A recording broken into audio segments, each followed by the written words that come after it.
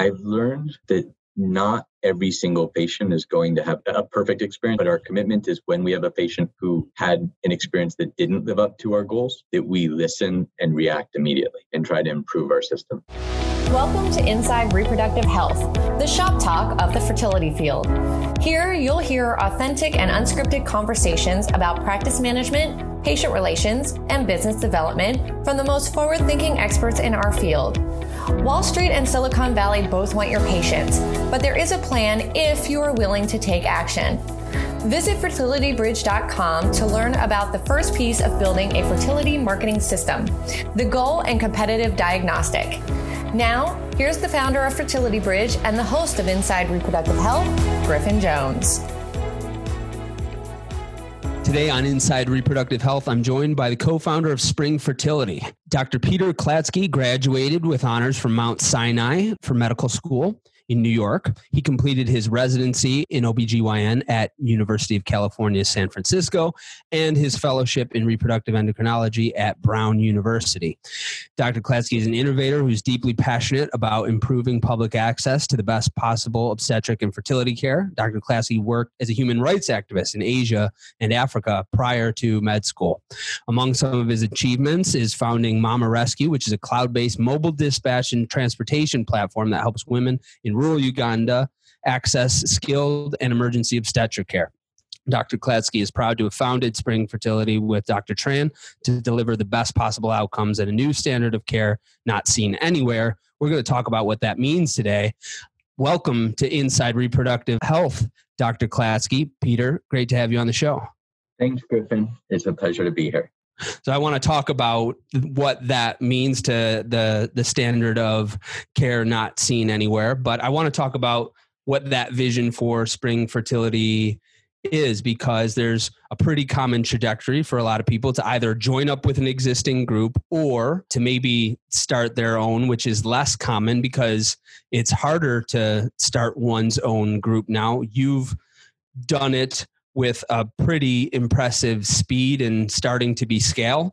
So what was it that made you want to do that in the first place? What was the void in the marketplace that you thought, this is what I could add to it? Well, I think it starts with seeing an opportunity to practice medicine the way I always dreamed. And I felt that for a variety of reasons in the places that I wasn't able to practice the kind of medicine that I wanted to practice. I was fortunate enough to have a best friend from residency who I went through fellowship with, and that was Dr. Nam Tran.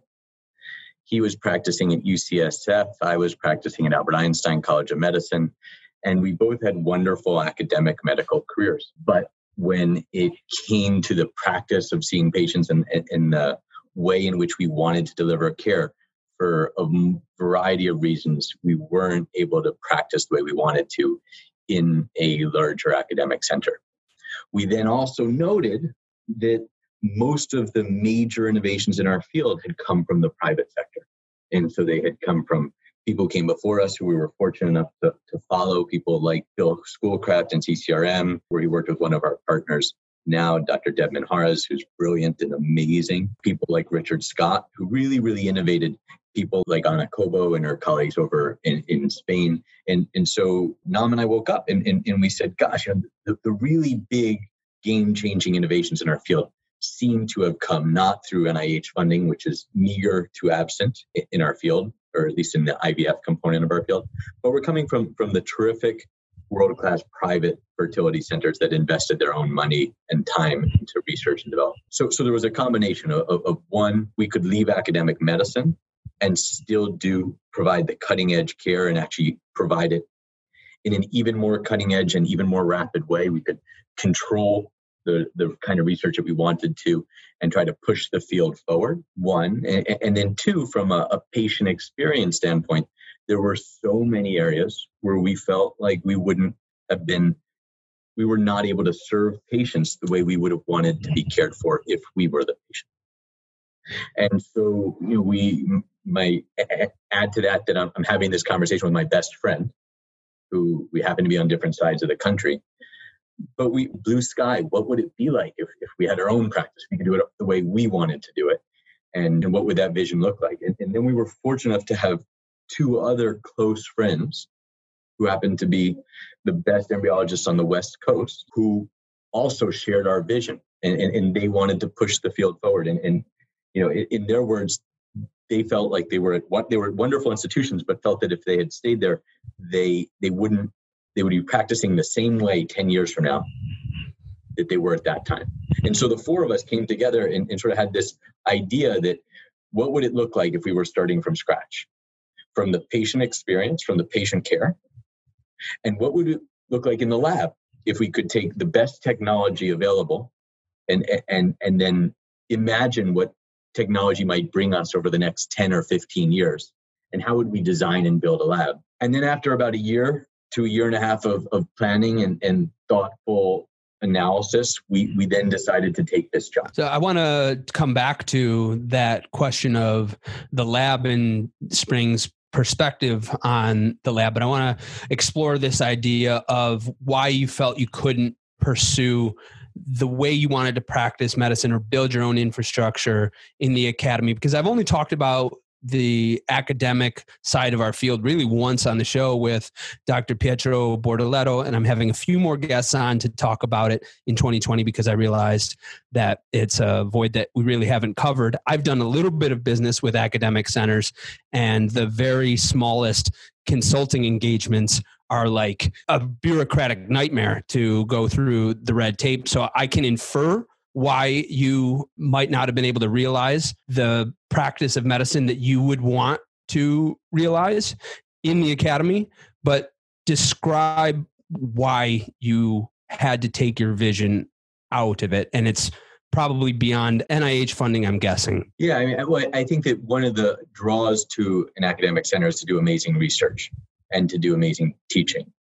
And the thing that you still can do in a great academic institution is provide terrific teaching. And you can teach residents, medical students, fellows, and that is incredibly rewarding. In a private sector practice, you can also continue to teach. We have residents come to Spring Fertility from an endocrinology group. We have new physicians who are, when you join Spring Fertility, before you see a patient, you probably spend another 2 to 3 months just training with us, learning our protocols and our perspectives on how to deliver care. And so we haven't lost that teaching angle.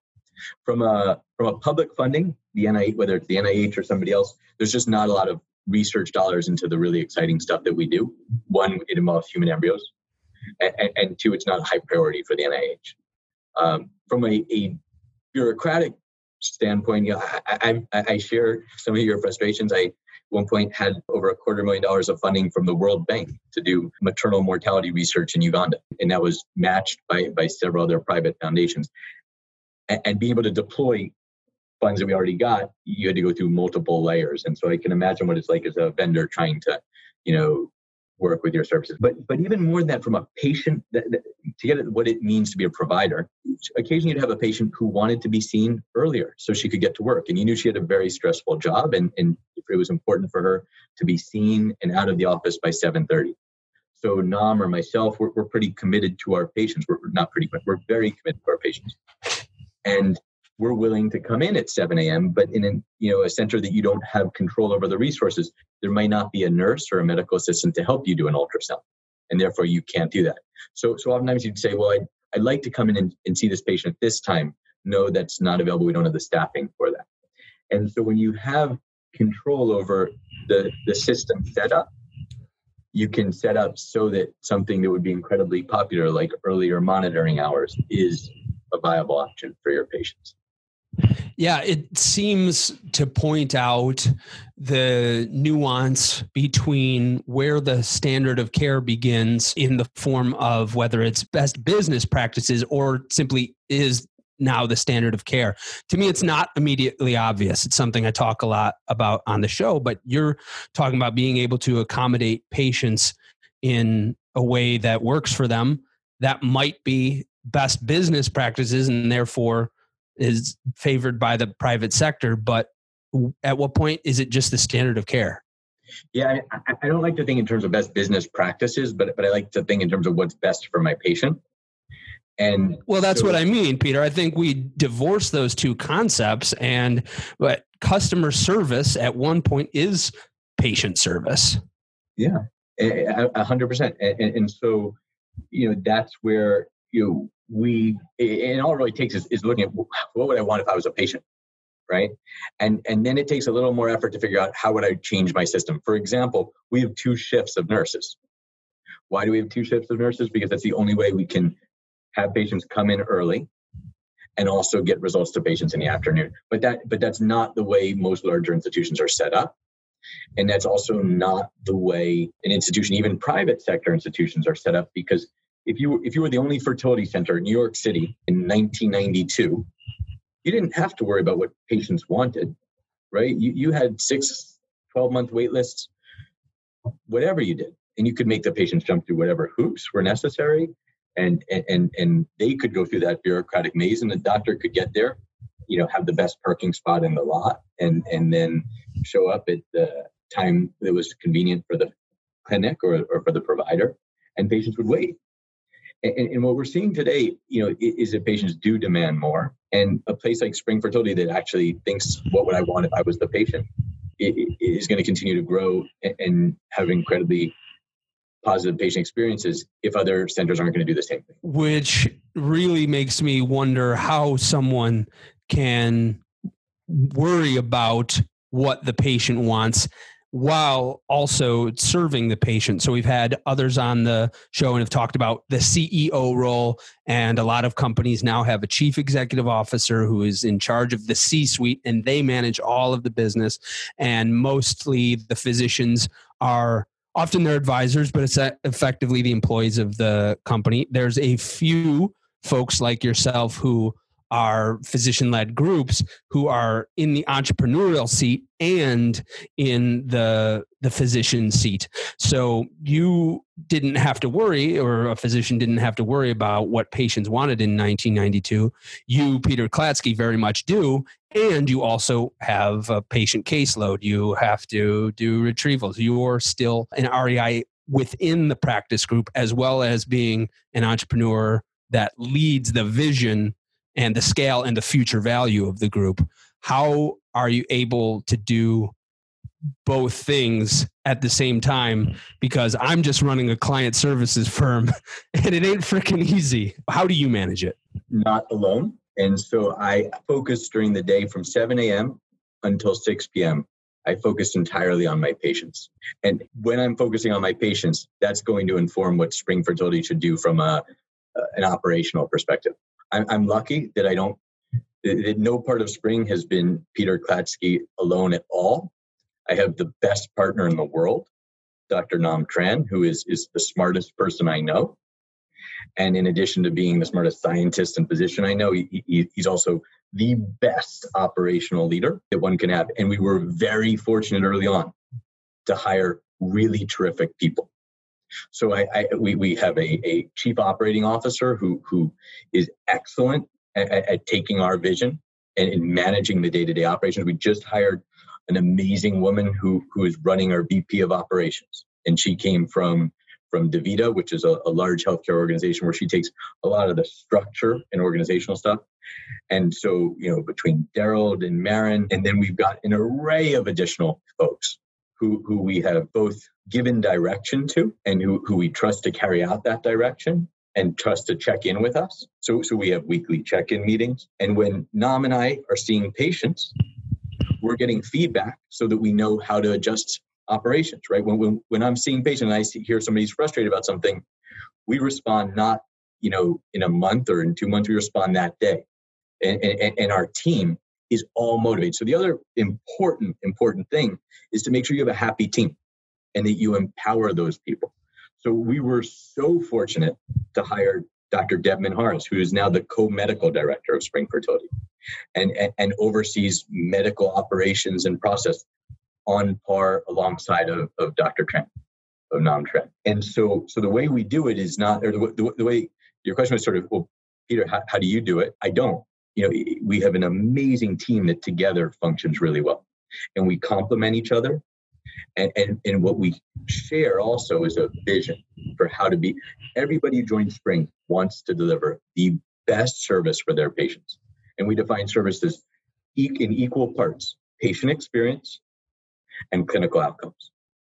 And everybody knows that second best isn't good enough. And so we're united by a desire to deliver the best experience for our patients, the best care for our patients, and a desire to be the best at that. And then we hire wonderful people.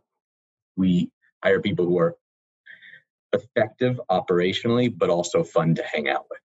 And so we have a great time hanging out tonight. I'm going out to dinner with all of the providers, and we've got a dinner for 8 with some of our key management people and the providers. And it's going to be our end of year last physician meeting. We have a physician meeting every month. Everybody has an equal weight. Everybody has an equal say. And we take feedback, whether it's from our patients or our teammates, other physicians, incredibly seriously. If you join Spring, and now we're 7 physicians. If you join Spring and you have a suggestion for something you think we can do better, we want to hear it, right? We don't want somebody else to come up with that idea. And we want to make sure that we hire the best docs and that we keep those docs and that we make sure they're happy. And in California, there's no non-competes either, right? So it is all about making sure your team is empowered, you have the right people, and everybody communicates well. And so a lot of hard work, right? A lot of late hours. But I think the thing that's you allowed Spring to effectively scale thus far has been a team of people who all complement each other. It started with 2. How does your skill set and Dr. Tram's skill set, where do they overlap and where do they diverge? Usually this is where I would make a joke and say that I'm better looking and more charming, and that he's good at managing the plantings around our office and some of the wires that sometimes get tangled. But all kidding aside, that's a total joke. I think that Nam is and has been the smartest guy in our field for as long as I've known him. And he's just one of the smartest people I've ever met. And I'm comfortable enough to recognize that and confident, or smart enough to recognize that and confident enough to let him run most operational practices and not feel threatened by him saying, hey, I think we should do it this way when I've been doing it a different way. I think that there are areas where I have strengths that maybe complement areas where he's not quite as strong. And both of us, if we had to argue over everything, or if we had ego around who would get to do this or who would lead that, it would just slow us down and get in our way, and it would affect our relationship. We really also like each other. So even though we're quite different, but because we like each other, it creates an environment where the nurses like working with us because we're going to be having more fun. We're going to probably be making fun of each other, and we're going to be supporting each other. And we're never going to worry about who took more calls or who did a little bit more work on one thing or another. We're both trying to make sure we're not holding the other person back. And then when you have that environment and you bring in somebody like Devman Harris, Zaya Harris, these are incredibly brilliant physicians who are also committed to that same vision, give patients the best clinical experience possible. And one of the most amazing things that I've experienced, and then on the lab side, we're led by just an amazing team of embryologists, and there's 2 married embryologists who we started with, Sergio Vaccari, Simona Torcia, and they just deliver the best, not only the best quality work, and constantly trying to push the envelope for innovation and to improve outcomes, but they also create an environment in the lab that is a wonderful place to work. So we're able to attract and retain top embryology talent. But I think if I were to shorten it and try to make it more concise, Nam manages detailed operating protocols. And I probably manage some of the vision, voice, and am very attentive to the patient experience.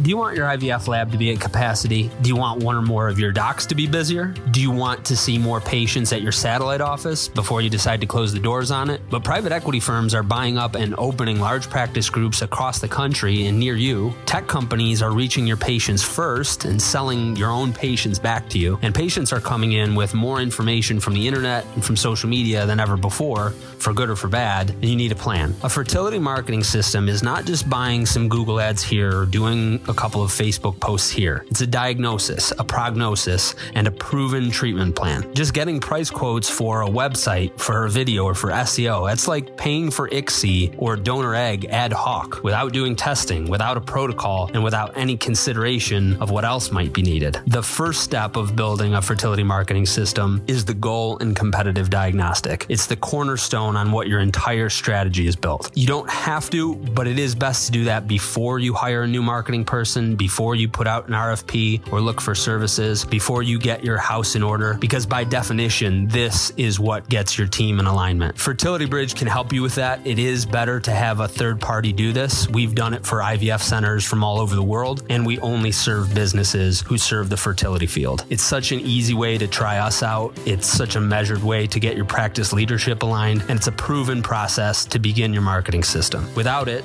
practices spend marketing dollars aimlessly, and they stress their teams, and they even lose patients and market share. Amidst these changes that are happening across our field and across society, if you're serious about growing or even maintaining your practice, sign up for the Goal and Competitive Diagnostic. It's at fertilitybridge.com or linked here in the show notes. There is no downside to doing this for your practice, only upside. Now, back to Inside Reproductive Health. Well, where operating protocols and vision come together, Spring is often known for its vision for the lab, its functional outlay of the lab, and looking at the lab very differently from how IVF labs have been structured in the past. When people say that, what are they referring to? Well, there's a lot of things we do uniquely in the lab, but the flow in our lab is extremely efficient and designed to prevent minimal movements and to minimize any risk to embryos or eggs. With regard to egg and embryo storage, everything has not just redundancy, but 2 layers of redundancy. There are some things we do very uniquely in our lab.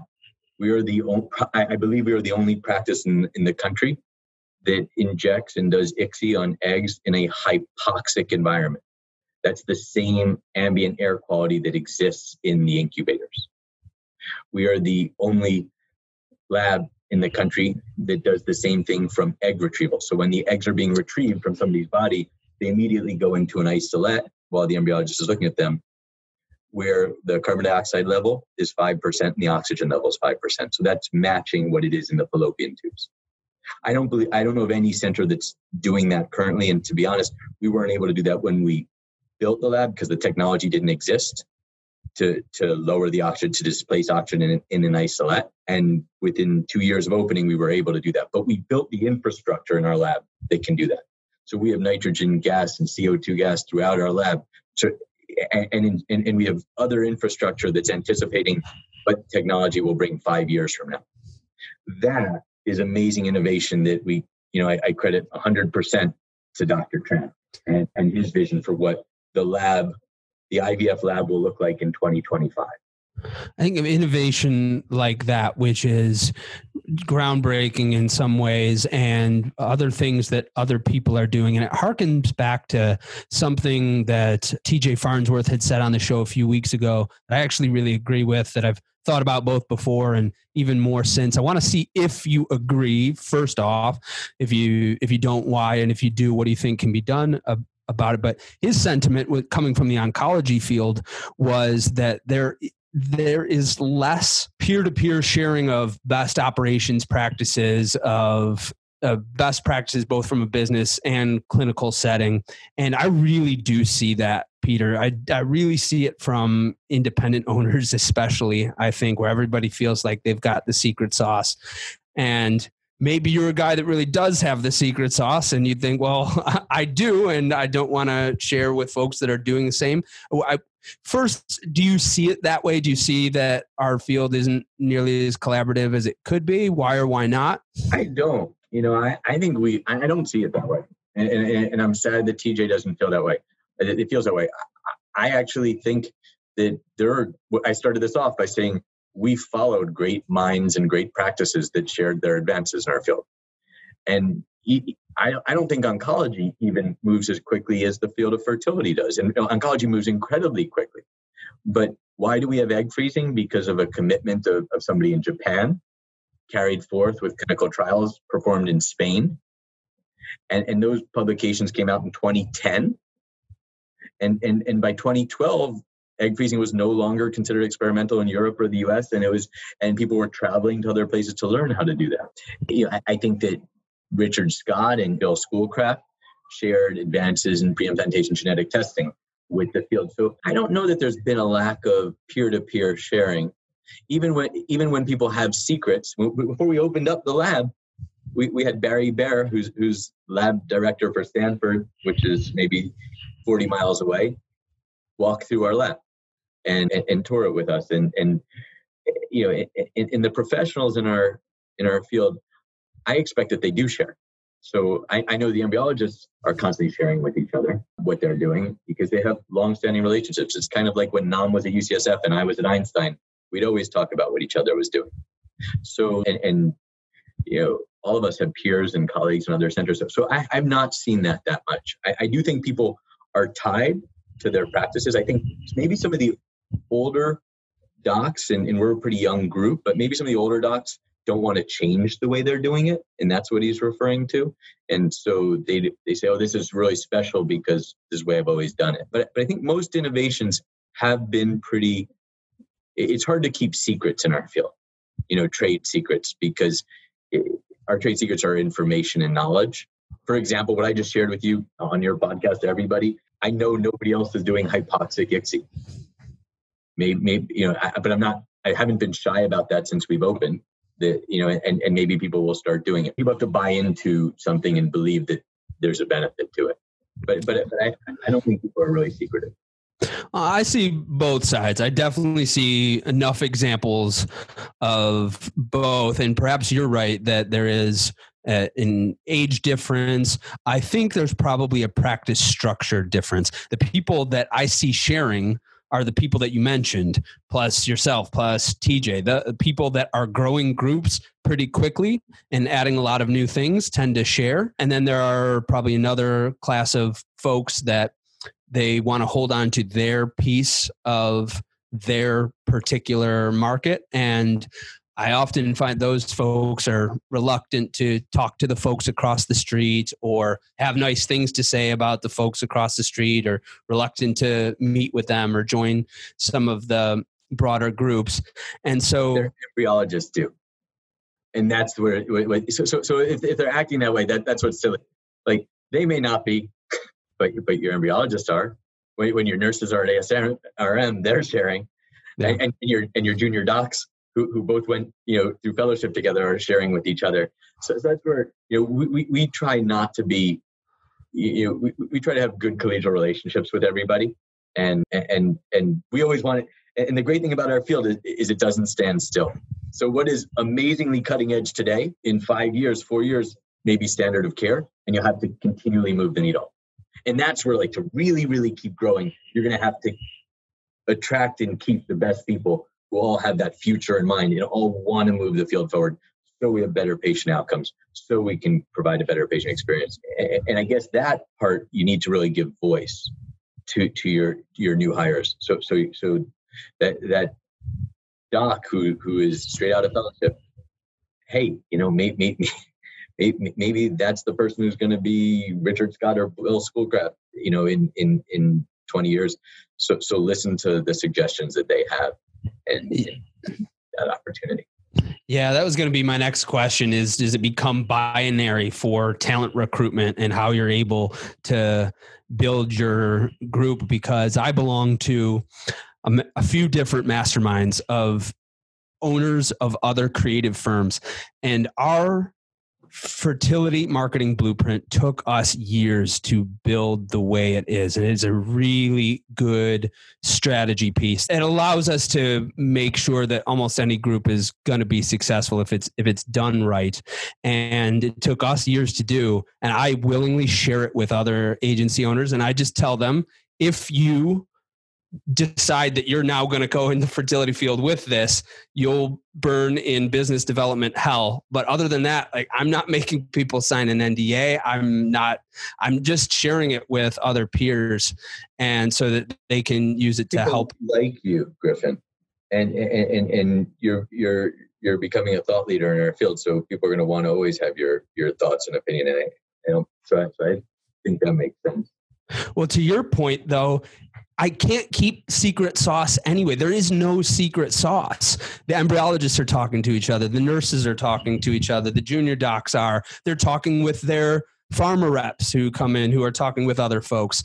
And so you're either offense of, this is what we're doing, and I'm doing a podcast episode every single week, and Peter's sharing his version of ICSI on the podcast with everyone and sharing that and bringing that to the field on offense, or you're on defense. And I'm starting to see the folks that are struggling with that. But to me, it's binary. There is no maintaining the secret sauce. You've talked about how you are building a team based on that ethos. How else are you building the team to be collaborative? Like, what's the structure of Spring's team that makes sure that it's one of, as you say, advancing the core value of what's in the best interest of the patient? We onboard people slowly. Providers, most places you're seeing patients a week out. A provider out of fellowship will probably take a minimum of 2 months before they're seeing their first new patient, and more likely closer to 4. We maintain regular full team meetings where we talk about clinical issues and also practice issues. And what we have built and I guess modeled from the top down is a relatively flat system, or a flat operating system, so that a medical assistant, you may have just heard somebody knock on my door. Nobody feels timid about knocking on anybody's door at Spring Fertility. And if a physician is running 5 minutes late, that means a patient's been waiting for too long. And so everybody's instructed to let that physician know, and empowered to do so. So we have actually a small waiting room at Spring Fertility. If ever you're in San Francisco, come by, and people are usually surprised because patients don't wait here. And that's because the physician would be in trouble, regardless of who the physician is, if a patient's waiting for them. And that's a core value, is that the patients come first. And everybody gets a copy of our mission statement. Everybody knows what our pillars are, and everybody is oriented for 2 days every single hire, whether you're in the finance area or whether you're in a clinical operations area, to understand what that mission is. And we try to hire well. We try to screen for people who are interested in that mission before we bring people on. Yeah, that's the other thing when I say binary is offense and defense. It's really, who do you want to work with and for, and who do you not want to work with and for. And in order to attract people who are self-motivated, the values and the reinforcement of the values, the reiteration of them, I think is critical. And I think in that group of clinics that were founded in, let's say, the mid into late 1990s, many of those don't have them. And I think part of the reason why some of them are starting to struggle now is because they're not built in this way, which is not only just built for built for patients, but also built to attract talent. So where do you see this going in the next decade, let's say, in terms of, I guess, what you want to do with Spring, but where you see the field really starting to bear to some of the demands that have been eking the past couple of years? I think the field is growing expansively, like massively. And so I think that it will continue to be growth in our field driven by demand for IVF services as women continue to have their first child and start families later on in life, but also with the advent of egg freezing, and as people get more comfortable with that technology, as we have more data on the viability of that technology, I think people will demand more, and our patients are more demanding, and they're used to having an individualized and personal experience. And so the centers that are able to provide that and able to provide a patient experience will grow. And those that want to continue putting the doctor first as opposed to the patient, we'll see, probably see a retraction in their market share. And clinics like ours where people like working together. I said last night we went out to dinner with a new physician recruitment candidate. And she was lovely. And the team was just happy to be out together for dinner. I mentioned tonight, we're actually having another dinner with all the physicians and providers. And then we're having a party for our entire staff and their partners on Friday night, our holiday party. And so spring is a fun place to work. We every quarter we do something as a team and not, they're usually not boring events. And sometimes they're arguably too fun, but we really try to make sure everybody in the organization feels valued and that people enjoy being around each other. And so if you can do, and I think that's a critical element to the patient experience, it is almost impossible to deliver a wonderful patient experience if your team does not like working together. In order to make patients happy, you have to start by making your staff happy and share that vision that what we're doing is important and it's about the patient. Yeah, the old adage had been shareholders first, customers second, employees third. I think many forward thinkers have corrected in our field. You could say it's employees first, patients second. In that case, for the exact reason that you described, I would be very. I don't want to say that because I still think the patients come first. But almost like in order to you have to say that because you're a doctor. If you were just a business owner, not a physician, you wouldn't have to say that, because I'll say it right now in front of everybody. Clients come second. If any of my clients are listening, and most of them do, they know my employees come first. And if I felt like my employees were not someone that put the client's interest at the top of their mind and were willing to go the extra mile, they wouldn't be on my team to begin with. But if it ever came down to, if a client ever dog cussed an employee, I would rip them apart in front of the whole team just to boost morale. Yeah, and I wouldn't rip apart a patient. We're very sensitive with our patients, but you can have both. Let's agree, you can have both. That they're both critically important.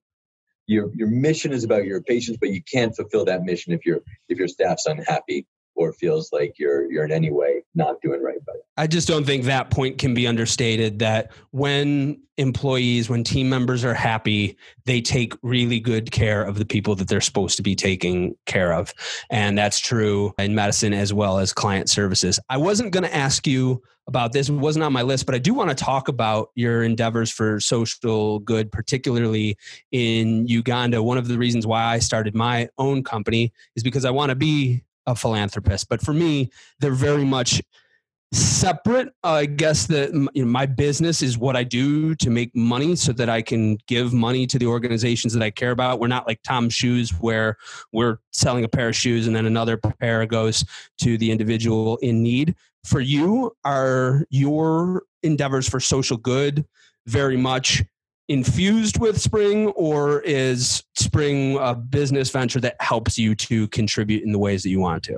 Well, I think it's all infused. So first, Spring is about providing really excellent care to people on a really important level. So if you're an infertility patient, been trying for the last 12 months to get pregnant, and every period feels like a wound and a stabbing, insult and pain and injury, then providing sensitive, compassionate fertility care, is a social good in its own right. Helping somebody preserve their future fertility and their options and empowering them to go on their next date and not feel stressed like it has to be the guy they're going to marry, for somebody who's going to freeze eggs, is a social good. So I feel like I'm so fortunate that the business or profession that I'm in, just doing my job is a social good. Now I'm passionate also about just reproductive health globally and reducing disparities in care. And so the Mama Rescue program that I started in Uganda was really successful. And we were funded by the World Bank, by UNICEF. And I basically had a decision to make whether I was going to get out of the fertility space and go full-time into the nonprofit space or go all into the fertility space. And I chose the latter. And the way we sort of marry those two things right now is that Spring Fertility is actually making a donation, sort of like Tom's Shoes. And so we make a donation for every person we get pregnant to Spring Fertility. Last month, we authorized a $24,000 payment to the organization that's running Mama Rescue. And that will provide for every pregnancy. We provide for 2 women in rural Africa to get an emergency transport in the event of an obstetric emergency, and to transport 10 women to a health center for skilled obstetric care. And we do that with every pregnancy achieved at Spring. And so that's where we get to marry, helping women who can afford advanced reproductive technologies, advanced reproductive care in the United States, with women who are no less deserving in an environment, in an area with far fewer resources, and try to connect those two worlds through our shared humanity. And that's something that's been important since we started. I mentioned that Nam Tran is the smartest person I know. He came to the United States as a refugee. Like, my God, like if Donald Trump was president, 40 years ago, we might not have had the benefit of having somebody like him in our country. And so we still believe in that shared humanity and that shared reproductive health. I know I sort of pivoted off onto politics, but I like to. But we're real, and Spring Fertility is real. And frankly, like I'm disgusted with our current administration. And as a CEO of a company or as a founder of a company, I probably shouldn't say that, but I don't care. Because it's reproductive health, right? And that's what we're passionate about. And so we're passionate about helping improve the lives of women, both in our own community.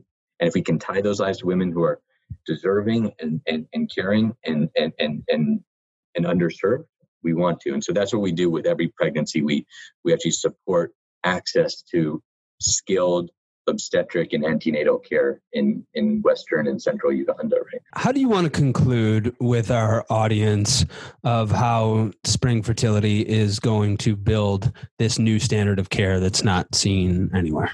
I hope that we continue to have great feedback from our patients. I've learned that not every single patient is going to have a perfect experience, but our commitment is when we have a patient who had an experience that didn't live up to our goals, that we listen and react immediately and try to improve our system. Right now, I think we deliver amazing care, and I hope that we can continue to hear the kind of feedback from patients that they have pregnancies quicker, that the experience is less uncomfortable and more empowering. And if we can continue to do that and continue to empower our patients, provide a more comfortable, compassionate, and efficient experience, and those are words that don't always go together, that Spring will continue to grow. It will continue to grow in the Bay Area and as well as new geographies. And anybody who's interested in that mission should give me a call or send me an email, because we are hiring. New geographies. Watch out, folks. They're coming to your town. Dr. Peter Klatsky, thank you very much for coming on Inside Reproductive Health. Thank you. You've been listening to the Inside Reproductive Health podcast with Griffin Jones.